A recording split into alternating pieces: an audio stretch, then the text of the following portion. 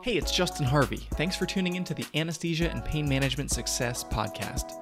With APM Success, we take a close look at important topics pertaining to business, practice management, personal finance, and careers for anesthesiologists and pain management physicians. We work hard to take your critical questions straight to the experts. Thanks for listening. This week I had a great conversation with Dr. Cesar Padilla about his work bridging subspecialties between critical care and obstetrics to be able to tackle the problem of maternal mortality in the United States.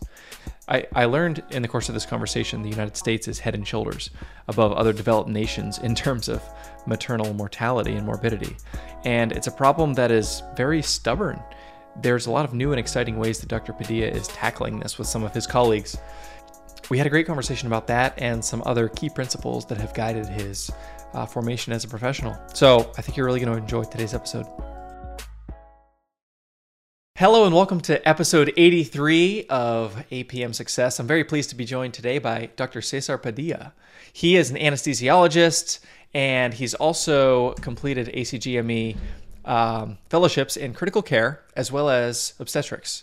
And he comes from a really interesting place intellectually with this idea of cross-pollination that I'm really excited to talk about today in combining these different disciplines in some ways to solve big problems and old problems in new and exciting ways. So Dr. Padilla, thanks for joining us today on APM Success. Justin, it's my pleasure. Thanks for having me on. And I'm excited for us having an exciting conversation. So thank you again for inviting me. And so a mutual friend, Dr. Karen Seibert, introduced us recently, and Dr. Seibert's been on the show a few times. Tell us a little bit about how you know Dr. Seibert. So Dr. Seibert is, well, I just want to start off by saying she's an amazing mentor, and she's someone who just stands out in my career. She was a staff anesthesiologist at Cedars-Sinai. I believe she's now at UCLA, but that's where I did my residency training in anesthesia at Cedars-Sinai. And it's a unique place to train because it's an MD-only practice. And so as an MD-only practice, which for people out there who are sort of not familiar with anesthesia residencies, MD-only practice means that you have one physician in the OR with that resident. And that's really uncommon. What you have mostly across the country are CRNA. You have a physician overseeing multiple OR rooms. So it could be, there could be a CRNA in that room, or there could be a resident in that room. But training in a MD only practice was key because imagine you get paired up with the physician all day and they sort of become your mentors, and every single minute of that day, there are opportunities for education. And Dr. Seibert, what struck me about her is how she really understood things from multiple sort of levels. She understood that we're not just physicians. She understood that we're part of something bigger. We are part, physicians are uniquely integrated into society as leaders, as scientists, as writers. And she influenced me in a lot of ways. I would, just sitting here talking to you, I would say that one of the influences is the power of writing. I started writing for Kevin MD, the popular social media sort of website for physicians. And that a lot of that inspiration came from Dr. Seibert because she's a great writer. So, I would say she's more of a life coach and she's, she helped me get an OB fellowship and put me on that track. But yeah, she's a great person. Yeah. So tell me about that, the OB fellowship and critical care as well. At what point did you decide that you were going to do so much ongoing specialization? Yeah. So that decision came from other mentors at Cedars-Sinai. Another person is Dr. Mark Sakowski. So Dr. Mark Sakowski is, it's funny as I'm telling you this story, there are a lot of similarities with Dr. Sakowski and Dr. Seibert. Both of them were presidents of the California Society of Anesthesiology. And I don't think that's a coincidence. That's awesome, right? Imagine working in a place as a resident and like these two attendings that you rub shoulders with are basically like, presidents of the California Society of Anesthesia. And if you take a step back, like California is the 5th largest economy in the world. I mean, this is no small feat. They're basically like presidents of societies of countries. And Dr. Sikowski is trained in obstetric anesthesia. He did extra training in that. And he's the current section chief. Or when I was there, he was certainly the section chief of OB anesthesia. And he would tell me, you have to think about the evolution of the field of anesthesia. The walls of the OR limit you. And that's really true. And just think about it just conceptually. In an operating room, you're locked in a room. If you're out there walking around, whether you're in the ICU, you're doing OB, you're being seen. Your engagement is different in the hospital. And plus, it's a good balance in your life. So he was a proponent of doing a fellowship. And he told me, he was like, look, we have a problem in obstetrics, which is there's a rise in morbidity and mortality. There is a need for critical care skills. And our fellowships are only 1 year. It's a great investment for all of you out there who are interested in medicine. I would say this with zero, I stand 100% behind the following statement. Obstetric anesthesia is the hottest fellowship. And I'm going to probably go into a few reasons why that is, because I'm assuming you're going to ask me, Justin. And he put me on that path. But the extra little twist was to do a critical care fellowship. So I went into, so I graduated Cedars-Sinai, went to Boston. I was at Brigham and Women's, where I met amazing people. Again, the power of mentors. I mean, we have to highlight the power of mentors here. I met people with that same sort of vision of the field, people that wanted to pick me up and support me at Brigham and Women's. And, I went there with a plan to do 2 fellowships. So I did both of my fellowships at OB first in 2017 and then 2016. Wow. So, I can't even remember getting that old. 2016 in OB and then 2017 to 2018 in critical care. But and this speaks to generational sentiment. We know that millennials, and I'm proud of this, that's my Twitter handle, MillennialMD.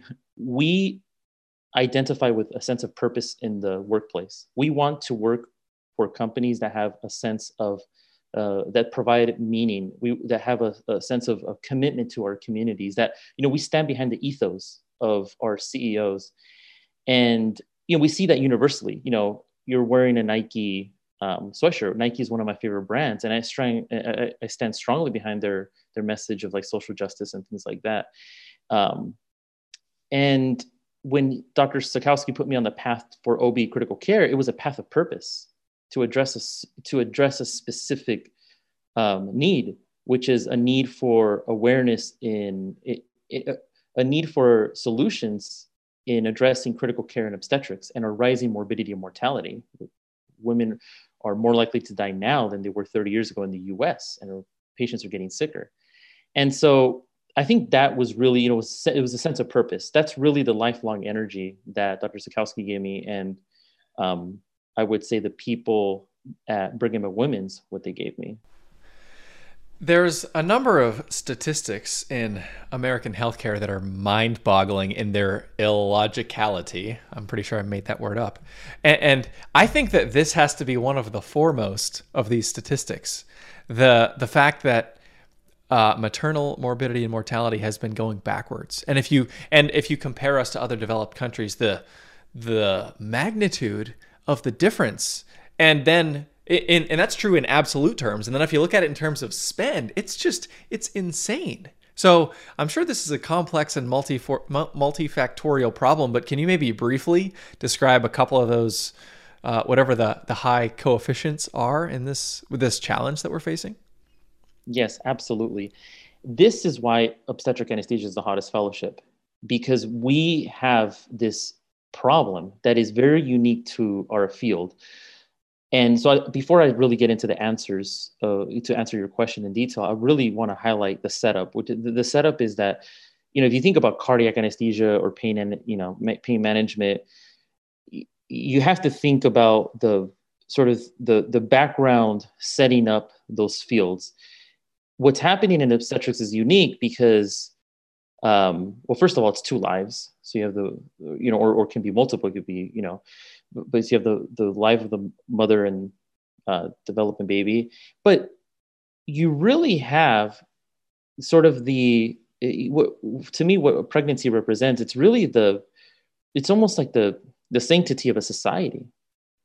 And you have this problem that is unique in or in obstetrics, which is an acute rise in morbidity and mortality. So to answer your question, there is an increase in complexity in patients. And a number that certainly stands out is if we were to take the ICD-10 codes that sort of detail severe maternal morbidity. So severe maternal morbidity is basically end organ dysfunction. So you think about ARDS, acute renal failure, things like that. That, as an intensivist, that's how we view the body. We view the body in organ systems. If we look at ICD-10 codes, so I believe for severe maternal morbidity is 2022, they have gone up 200% from the 1990s into the 2013, 14. 200%. The top cause of mortality in obstetrics is cardiac. It's cardiovascular. And if you take those numbers and then you compare them to sort of what's happening in Europe, the mortality has not necessarily risen. Now, and I'm talking about the industrialized world. I really want to make that distinction for your listeners. We're not talking about the sort of developing world. We're talking about the industrialized Western, the United Kingdom and the United States, just for purposes of simplicity. In Europe, patients are also there is an increase in mortality from cardiac related. Sepsis is the leading cause of death, but we just don't see that aggressive trend in mortality that we see in the US. But behind that mortality is the fact that upon review of these maternal deaths, the majority are preventable. So up to 60% of maternal deaths are preventable. And if you look at specific causes like sepsis, up to 70% or upwards of 70% are preventable. And so here you have this very unique problem, Justin, right? You have this problem where patients are getting sicker. We as anesthesiologists are uniquely trained to really understand the body and to really deal with critical illness. That's our job. Our job is to deal with emergencies, basically, under anesthesia or if you're a critical care trained anesthesiologist, whatnot. And so our skill sets prepares us uniquely for this setting. And then you have this preventability. You have a preventability of maternal death, and the deaths are the tip of the iceberg. Imagine, underneath each maternal death, I believe the statistic is 50 to 100 cases of near misses or severe maternal morbidity. So you're really, there's really a problem here that we're sort of all addressing, or we're certainly trying to address, but this is the beginning of something new. So the way I see it, I tell residents, is this is a new field. It's really this unique combination of critical care and obstetrics. And just because no one is talking about it at your hospital doesn't make it a new field. That's the key. Just because they're not talking about it, it doesn't mean that it doesn't exist. Because, as anesthesiologists or anesthesia residents, and I'm sure a lot of residents can sort of attest to this, the first thing you hear is like, oh, you see a lot of your buddies doing pain management or cardiac. You may not hear that a lot about OB. But it's because a lot of the sort of the novelty of OB, it just became ACGME so accredited, I believe, 10 years ago. And there's a novelty to it, but I'm giving you an inside view into the secrets of OB, why it's the hottest fellowship. And, for me, it was the drive to address maternal morbidity and mortality and sort of a lot of these problems that are attainable certainly within our lifetime. I mean, there's no question about it that we can develop algorithms to capture these patients. And, we'll go into some of these things and we have tools now that can screen for patients at risk of clinical decompensation. It's an exciting time. Absolutely. I'm curious, during the course of you sort of considering a second fellowship or maybe even slightly before, were there any patient interactions or experiences that perhaps sort of overlaid on top of your mentor's exhortation that really solidified this for you? Yeah, absolutely. There was this case, and I did a case report on this. So just for full disclosure, I have all the, when we presented the case report, you have to get permission from the patient. We had a patient who was otherwise healthy, and she developed a postpartum or peripartum cardiomyopathy. So she had acute heart failure. It was, we ruled out other causes. It was not an amniotic fluid embolism. It wasn't a clot, wasn't a PE. It was essentially, once you exclude other causes and you have an EF below 45%, you have the diagnosis of peripartum cardiomyopathy. And I believe her EF was 10 to 15%. It was severe. And Cedars-Sinai Hospital in LA is the #1 hospital for heart transplants. I believe it still holds that title. I know we used to have little pins that had the number of heart transplants done. I think it was like 140 something. So I was lucky. I was lucky that I was in a center that was the champion in the world of heart transplants. And this woman who delivered went into, acute heart failure. She had flash pulmonary edema. We intubated her and she ended up getting an Impella. So an Impella is a left ventricular assist device, which is basically a device that's floated through the arterial system. It sits in the left ventricle, above, in the chamber of the left ventricle, and it basically sucks out blood and it promotes offloading of the ventricle. And as we call it non-invasive because you don't have to have a sternotomy to get an Impella. So it sucks blood out, uses a little motor to then expel blood into the aorta. So it augments the heart. And she recovered within 4 days. She basically recovered to a normal ejection fraction. And that was, I believe to this day, we wrote it up, submitted it to the journal, it was published. It's the first case of an acute improvement after an EF that's severe using an LVAD. And that just really opened my mind because I was like, wait a minute, here I am, I'm a resident, right? So let's talk about this, put this into perspective. I'm a resident and I just published the first case report of like an acute, of a fast recovery, because most recoveries with that bad take months to recover. And so I was like, oh my God, like there is so much that is unknown. So much that is unknown. And that reality, first of all, it's humbling, but it's for me, it's like putting puzzles together. This is the opportunity we need. We just found the fact that patients with preeclampsia and severe features have diastolic dysfunction. This is new stuff. We don't have standardized ways of identifying diastolic dysfunction or pulmonary edema in pregnancy. This is stuff that is going to happen in our lifetime. And it's going to be things that we develop with our colleagues in maternal fetal medicine, et cetera.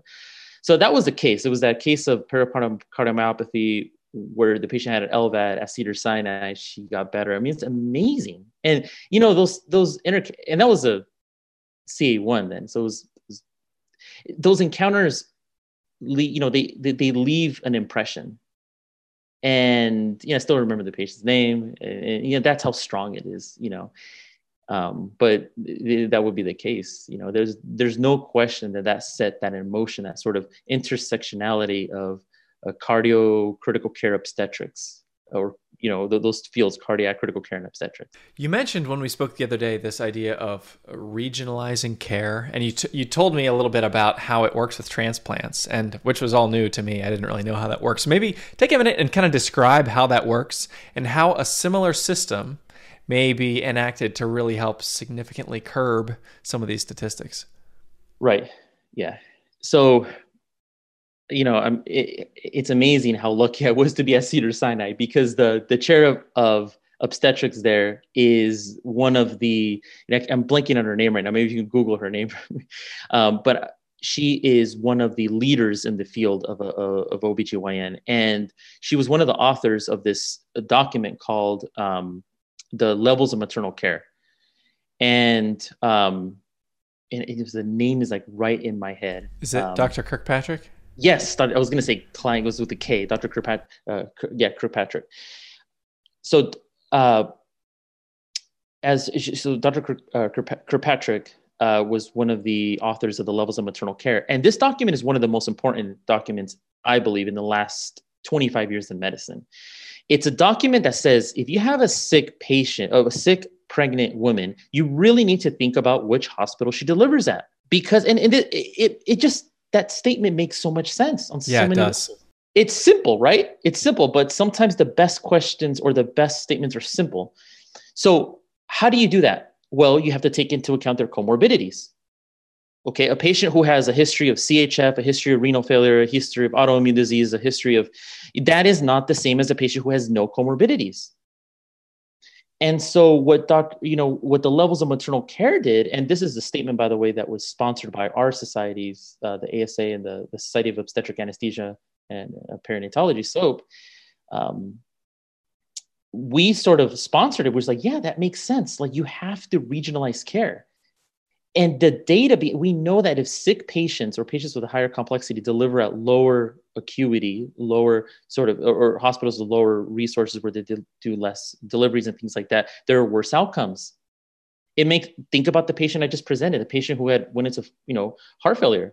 I mean, first of all, you need to have a cardiothoracic surgeon basically there to put in an Impella, like, emergently in the cath lab. That's not going to happen. And granted, she had no risk factors. However, that really speaks volume to centers who have these resources. So how do you funnel these sick patients to these hospitals? So in my mind, what makes sense is you think about you think about the transplant sort of committees. So the transplant committees work by regionalizing care. So the US is sort of divided into segments. I mean, I don't know exactly the segments, but let's just say Northeast, Midwest, whatnot. And if you're on a transplant list, well, you live in a certain, designated area of the U.S., and your chances of getting an organ are essentially a little different than whatever if you live in another place in the U.S. And I remember this because I did a surgical intern here at Cedars-Sinai. Our year was we did a lot of surgery, so it was like, and that was when I was on the liver transplant unit. I remember flying out to as an intern, we would fly out to like your designated states around LA to go pick up organs, basically.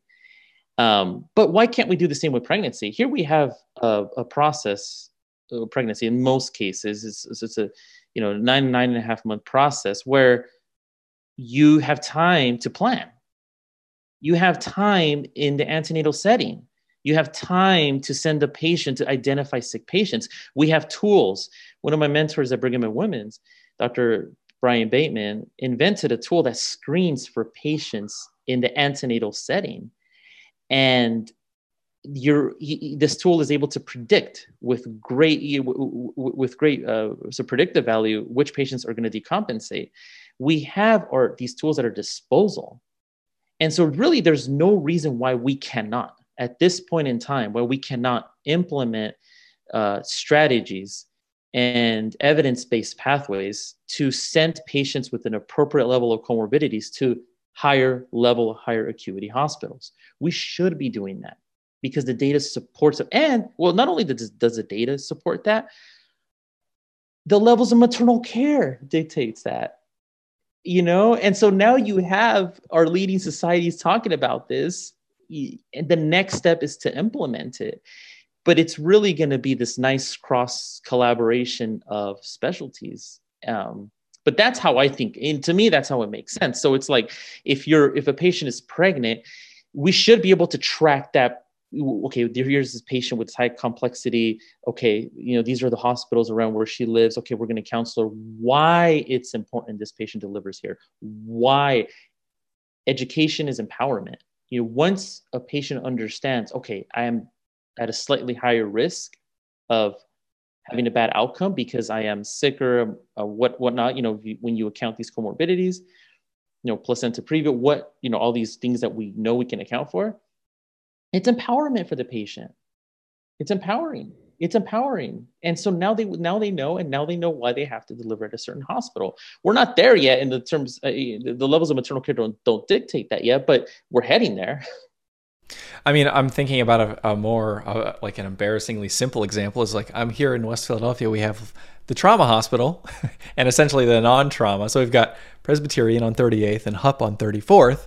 And if you're like bleeding out from a gunshot wound, you want to go to Presby because they know how to deal. They're equipped to deal with certain situations of a certain type of acuity, and all the teams there, they operate in a way that is cognizant of the nature of that medical situation. Whereas, at HUP, the infrastructure is not such that it's optimized to be able to handle those situations in the same way. And you take that sort of very simple example, and it makes perfect sense that we can then take every hospital around where somebody lives and stratify them based on who's equipped to be the level 1 trauma equivalent of the OB with all the comorbidities, and be able to direct them there. Especially, as you noted, we've got 9.5 months to think, or less than that, but we've got months to plan, and that makes all the sense in the world.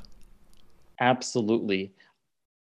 And I think when things make sense in your mind, I think as human beings, we can crystallize that vision, if that makes sense. It's almost like when we're being told something that makes sense, our mind naturally gravitates towards that sort of understanding. So I think about driving down the freeway and seeing a level 1 trauma sign. Why can't we have a sign for pregnancy, pregnancy related to the levels of care? So the highest level, the highest complexity level is a level 4. So it works opposite. The numbers are opposite from the trauma classifications. But why can't I see a sign that says level 4 maternity hospital? We should. I mean, we should. And our state representatives, our government is behind this. They are actively asking us to come up with ways to address maternal morbidity and mortality. And I really, I haven't really mentioned this, but it's, I want to highlight the burden of mortality in the African American population, in the Native American population. This is really key. African Americans are 3 to 4 times more likely to die from pregnancy-related complications. Native American women 2 times more likely to die. That subject in itself, the inequalities, the racial inequalities, is a whole different. That would be, a whole episode on its own. But we need to mention that here. This is part of the strategy. Part of the strategy is to really identify sick or identify women ahead of time when they're pregnant and send them to appropriate level hospitals. Just like when we're driving down the freeway, we see a level 1 trauma center right next to that sign. Equally, it needs to be the maternity sign. And I think we're close. I think we're there. It's just going to take a little bit of vision and, maybe just people just doing it. Yeah. Tell me about the idea. So we mentioned the idea of cross-pollinating between specializations, or sharing ideas between physicians coming from different places, or even like physicians and non-physicians. Talk about how that has opened up some of these ideas for you. That's a great question, Justin. So cross-pollination, and I really believe that when you are in a new setting, when you're a little uncomfortable, your growth is exponential. You have to be uncomfortable. One of the best lessons I learned from Dr. Seibert, from Dr. Sikowski, is go to a different place for fellowship. Be uncomfortable, grow, be around people who challenge you. There's a great mentor, Dr. Bill Kamen. So Bill Kamen was, he was a previous section chief of OB anesthesia at Brigham and Women's. And he taught me a lesson. This is so important for people to hear. When you're at your retreats, your professional retreats, for us, there are medical societies. Those are what we consider, where we catch up with all our buddies, and don't hang out with your own people all the time. Go sit at the table with the crew from Chicago, with the crew from LA, with the crew from Miami. Why be comfortable? Just go. You will learn things. But that little example speaks volume, because you can apply that strategy to your fellowship training, to your job. That is key. And one of the things that Dr. Kamen, it was during my fellowship year. I remember this conversation. This is fantastic. I mean, this is the way that I mentor residents, what he did on this day. It was the beginning of my obstetric anesthesia fellowship. And I told him I'm interested in critical care and echo, all this stuff. Without me saying anything, Justin, he looked up this critical care and obstetrics conference that's hosted by the Society of Maternal Fetal Medicine, which is an obstetric society. This is an annual course that's held at the University of Arizona, Banner University Medical Center. And, I'm like, wait, Dr. Kamen, like, I can't go to that. I'm an anesthesiologist. And I remember the look on his face because he was like, so? That's irrelevant. And I'm like, brilliant. I mean, it's brilliant because it's so true. So guess what I did? I went.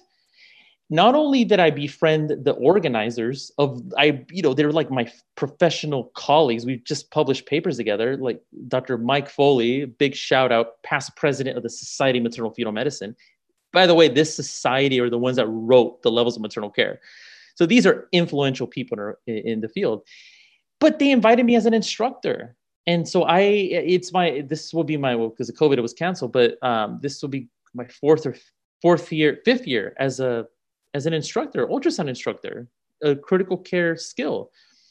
And so I want to give a big shout out to Dr. Bill Kamen for having that sort of, that incredible perception and the intuition to really, to take a trainee and be like, just go to that conference. And he looked this up on his own. It's amazing. But that is the power of mentorship, And so we're talking about a lot of different themes here. We're talking about cross-pollination, the power of going, meeting with different professionals and mentorship. But it's all part of the same subject. It's all about get out of your comfort zone, do things that are a little different. And what I learned at this conference, at the Critical Care and Obstetrics Conference, what I learned is that there is an enormous interest in critical care and obstetrics. People from all different levels of training, nurses, midwives, OBGYNs, MFMs, residents, people from all different levels of training want to address this. They want more education in this subject. And so that was the big eye opener for me. I'm like, oh my God, this is amazing. I'm definitely doing a second fellowship in critical care. When I was like, I'm definitely going to do it. But yeah, I mean, it's amazing, right? It's amazing. Like why limit ourselves to anesthesia societies? Go crash the critical care, crash the OBs, and the conversations that we have. I'm like, I never really thought about it because we each have a unique perspective. Yeah. It's funny, and if you're listening to this instead of watching it, I have this big grin on my face, and it's hilarious to me, the translatability, not only between specialties in medicine, but between professions, because I'm living the reality of this as well. Like a couple of years ago, I basically stopped going to financial advising conferences because I kind of know the spiel, and there was obviously some things that we learn, but it's mostly just the opportunity to kumbaya with your friends, which is great. And that there's a lot of value in that too. But I basically a couple of years ago said, I'm going to go to anesthesia and pain conferences and get way outside of my comfort zone and just see what happens. And it has changed everything. And that's why this podcast exists. And that's why sort of my company has the flavor that it does. And it's really difficult and I still remember some of these first especially when you're the finance guy who goes to one of these medical conferences, and we already have this reputation, among doctors, and I'm just looking around and feeling so dumb. And it would have been easy for me to say, holy cow, that was super painful. I'm never going to do that again. But for whatever reason, I did see the value. I was convinced of the value. Not only for like what it would do for my business, but for me, like it's making me a better human. And I'm uncovering these unique problems and challenges and building relationships that's going to allow me to do something really unique and special. And so I'm just a huge believer in this principle. And I think the more we can encourage people to go to a conference where you don't know anybody that has maybe a tangential relationship to your expertise, but not directly like in your wheelhouse, that's where the new ideas are born. And that's really exciting. It's up to the program directors and chairs of departments, because I think that the culture, the tone of a culture is set by the leadership. It could be there could be a disruptive innovation from the grassroots level, or it could come from the top where like the vision is shared. So for me, I was lucky that I had leaders at the top, like Dr. Sikowski's of the world and Dr. Seibert's and Dr. Kame and Dr. Bateman. These are people that enlightened me because of, they were sitting on the top looking out at society and how it was changing. They picked me up and were like, hey, look what's out there. But that's the power of, of having people like that in charge. That's why Dr. Seibert was the president of the California Society of Anesthesia. It's not a coincidence. It's not, Dr. Sikowski, it's not a coincidence. These people are in charge because they get it. They get it. And you're absolutely right. Like the power of cross-pollination, of intersectionality, another one is like technology. Like there is, the intersectionality of healthcare and technology. It's there. It's there. So like, I tell residents when they come on a service and whenever I'm working with a new set of residents, I tell them, question everything around you. Just because you show up to the operating room and you see things done a certain way, it doesn't mean that it's going to be done that way forever. And you really have to just question everything around you. Every single resident out there in any field of medicine, you have this value where you can team up with an engineer from Silicon Valley or an engineer from whatever, and you can create the next best thing. And we need to foster that innovation amongst residents. That's what we need to do. We need to be thinking about the future. We need to be letting we need to be mentoring, setting that fertile soil so there's new ideas, there's new things coming forward. And, I just can't help but think of technology. I think that technology is going to play a key role in that. Like, I remember when EMR came out and I'm like, why does this EMR look so ugly? Like, I'm sorry, but, I grew up in California, so shout out to Silicon Valley companies, but like, I'm like, why can't I have an EMR that looks like my iPad? Right? Like, I want something simple and clean. I don't want this clutter that looks like an 8-bit video game from Nintendo system. I'm sorry, man, but that's not easy on the eyes. I don't want that. I want something clean. I want colors like Google or Apple. I want something like that. I mean, you walk into an Apple store, they're selling you a vision. It's not just about the product. They're selling you a vision. It's simple. It's clean. Why can't we have that in healthcare? Why does it have to be cluttery? Why does it have to be, all these administrative things that we know gets in the way? We know this. I mean, there's articles on this. Don't take it from me. Read what's out there. Look at there's a famous chart, of looking at, physician salaries compared to administrative cost or expenditure, and it's like administrative expenditure is like gone up thousands of %. Yeah, I know exactly the one you're talking about. Yeah, it's that. So we're talking about sort of this unique sort of perspective that you get when you team up with different specialties. So how do you think medical education needs to evolve in order to better facilitate this? Create more of an environment in which this intersectional thinking is going to be able to happen, either spontaneously or in sort of a controlled environment, or just academic medicine in general. So we have to understand what our problems are first. So one of our problems historically is that we are terrible at taking or at enrolling students from underrepresented ethnic racial backgrounds. If you look at the percentage of Black and Latino physicians, it's abysmal. It really hasn't changed in the last 30, 40 years. I think last year there was a survey amongst physicians, and I believe only 3.9 or 4% were identified as Latino or Hispanic, when Latinos are the largest minority group, and the demographic of Latinos is going to triple by the year 2050. And this is important, Justin, because you have to train people that are representative of your communities. You have to. Otherwise, you're living in this ideal world. You're living in this world where it's going to be this vicious cycle, and you're not going to go anywhere. You need to train people that are going to go back to their communities and be invested in their communities. If we have a problem with maternal mortality, if we have a problem with racial inequalities, we need to train people from communities or where people are suffering in those communities. This is fundamental. But this speaks to your question of innovation. That's how we do it. That's how we do it. So a way that I think about it is, well, not only taking students from underrepresented minorities, but including them in the inclusion of underrepresented leaders in positions of power, right? Because guess who's going to control the faucet for funding? So if you're sitting, if you're on I don't know, I'm just making this up here, but if you're on like a board of directors and you have the opportunity to swing a vote, it's like the Supreme Court. If people are loyal to their constituents, are they not? I mean, sure, you have to think of justice, but like people are gonna, if you grew up experiencing poverty, you're more likely going to be, your mind is going to be working on innovative ways to address that poverty.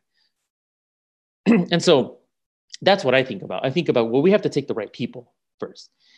And the other aspect of this is we have to take people from the right socioeconomic sort of distributions. Only 5% of physicians come from the lower quintile of socioeconomics, meaning their parents came from the lower quintile. The majority are from the top two. That's a problem because unfortunately those statistics, the socioeconomics are also related to race and ethnicity. So that's a problem because now, you're really talking about, you're freezing out communities where a lot of these where the burden of medical disease is happening in minority communities. But this is how you start. This is how you start. We have to train of the right people. We have to serve. This is almost philosophical too, because if you think about a hospital, what's the purpose of a hospital? People, it's funny, right? Because in medical school, we never really learn about like the history of hospitals or the history of like, no one teaches you that. Like what was the first hospital? Well, we actually took the idea from the French. Americans didn't invent hospitals. It was Benjamin Franklin's friend. His name was Thomas Bond. He was a medical student at the time. He was out in France, because France is, in the middle, literally. I mean, Europe is in the middle of the Enlightenment. He's out there, and he's in Paris, and this is a medical student at the time. Imagine being a medical student in the early 1700s. He's in Paris, and he sees this charitable hospital. It was called Hotel Dieu. So he's at this charitable hospital. Hospitals didn't exist then. This is the first one. And it provided care for free. It provided care for poor people for free. And guess who ran the hospital? It was the Catholic Church. It had philosophical inscriptions. The community. So that's not how medicine was practiced in the US. So he got back and he was pretty lucky, this guy, Dr. Bond, because his friend was Benjamin Franklin. So, I mean, pretty lucky, So Ben Franklin was, he had that muscle, that political muscle. So what did he do? He's like, hey, man, this is a great idea for like treating people. If you put them in buildings and you call them hospitals, you can like pretty quickly, like, treat people well. And you can address a lot of our health problems because there was a lot of breakouts of communicable diseases at trade ports. Philadelphia was a hub. So this is, he went back to Philadelphia and Ben Franklin was like, yeah, let's do it. There was opposition from the elites. They didn't want to do it. Finally, he muscled through. They built the first hospital. Philadelphia. It was a Pennsylvania hospital. Yeah, Pennsylvania hospital in Philadelphia. First hospital with the same philosophical inscriptions as the Catholic hospital. So there you go. To everyone out there who is a physician or is thinking about becoming a physician, the first hospital that was built was directly inspired. We took the DNA from Catholic charity hospitals. Why don't we think about that when we think about the next steps and how to address our problems in healthcare? We don't. But it's funny, right? Because things are going to come full circle. It's like we have to understand who we are, our history, before we understand our future.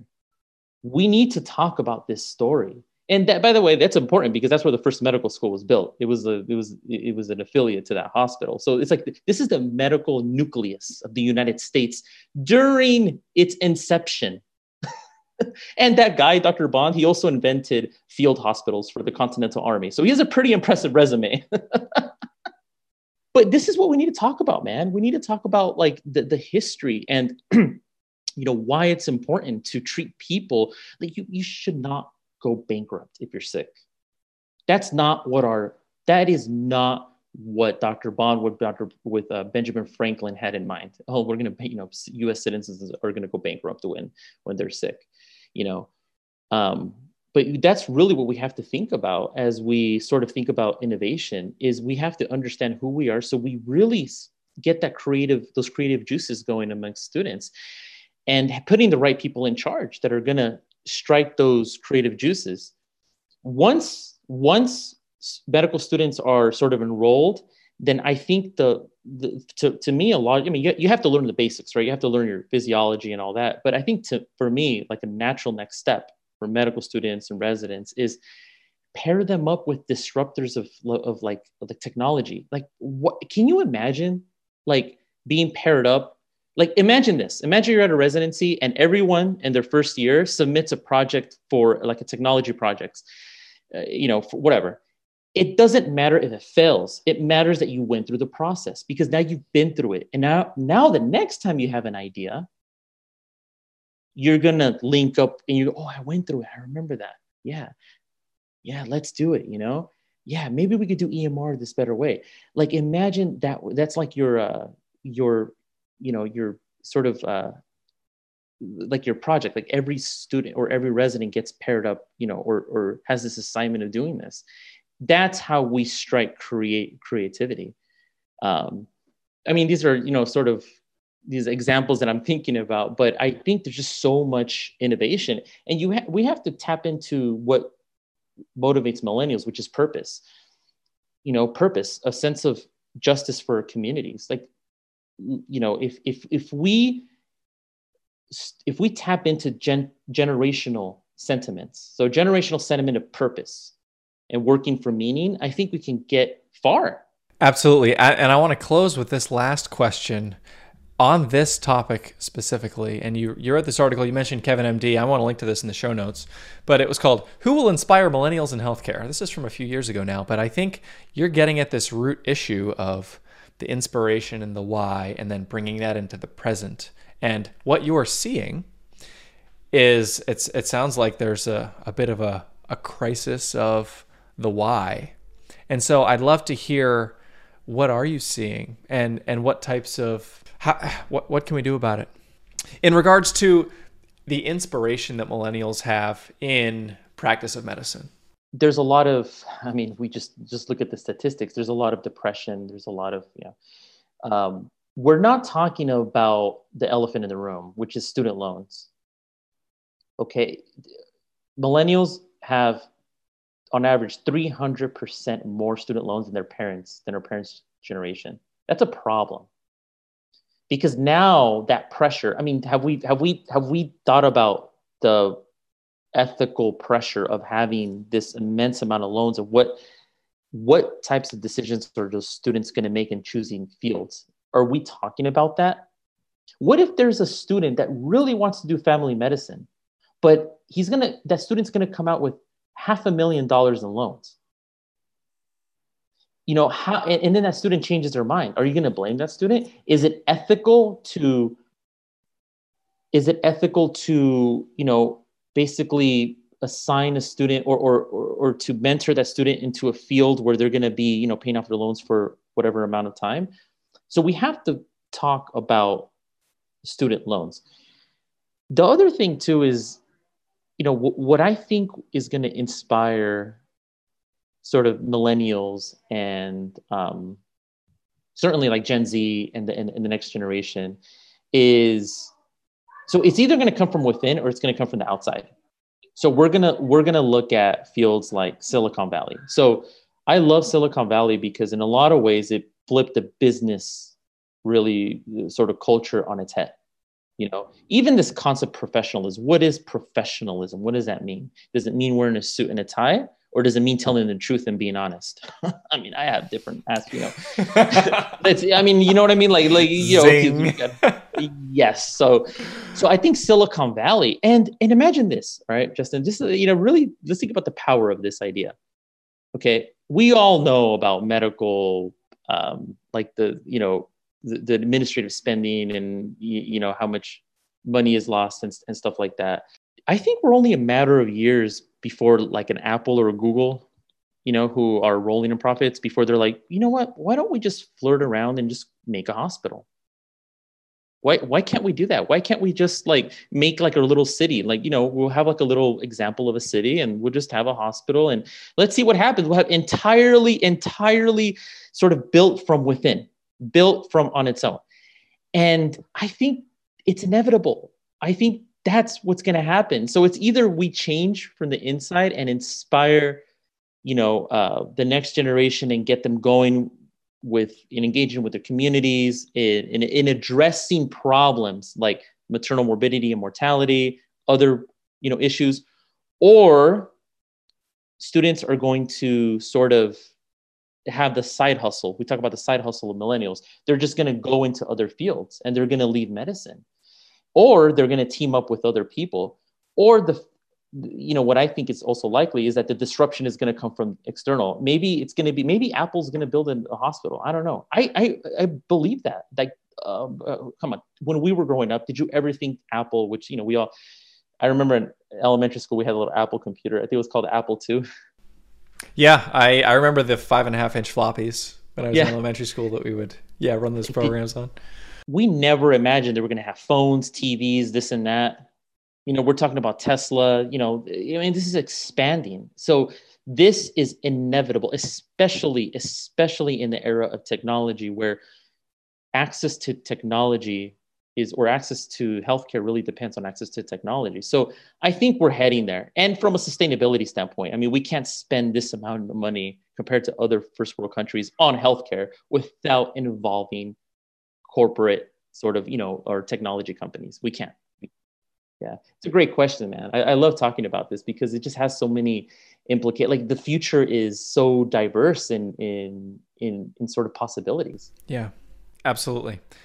Is there? So I just one last question. What for yourself, if you think back to you've come a long way and you've learned a lot. I think very quickly. It sounds like you have like a whole lifetime worth of just wisdom that you've accrued in only the first handful of years as an attending. If you could go back and talk to yourself as a med student or a resident, and is there anything you would have either done differently or a way that you would have looked at the world a little bit differently, or something else that you want to impart to those who haven't had all these intersectional types of experiences that you have? Wow.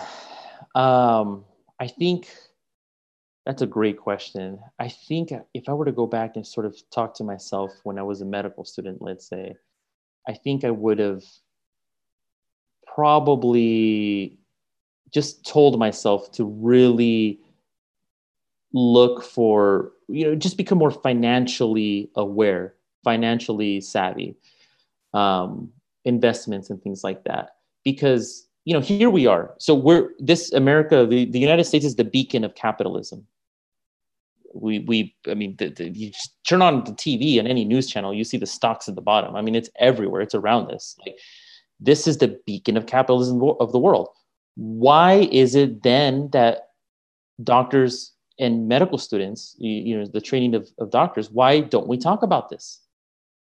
Why aren't we talking about medicine? There's this huge discrepancy.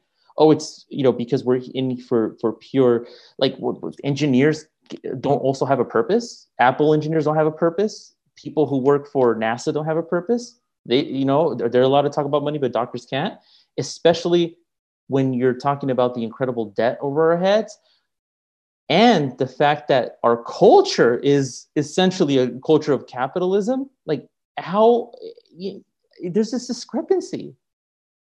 So I would probably just tell myself, read a book. There's a great book I want to highlight to everyone listening. It's Capital in the 21st Century. I have it somewhere.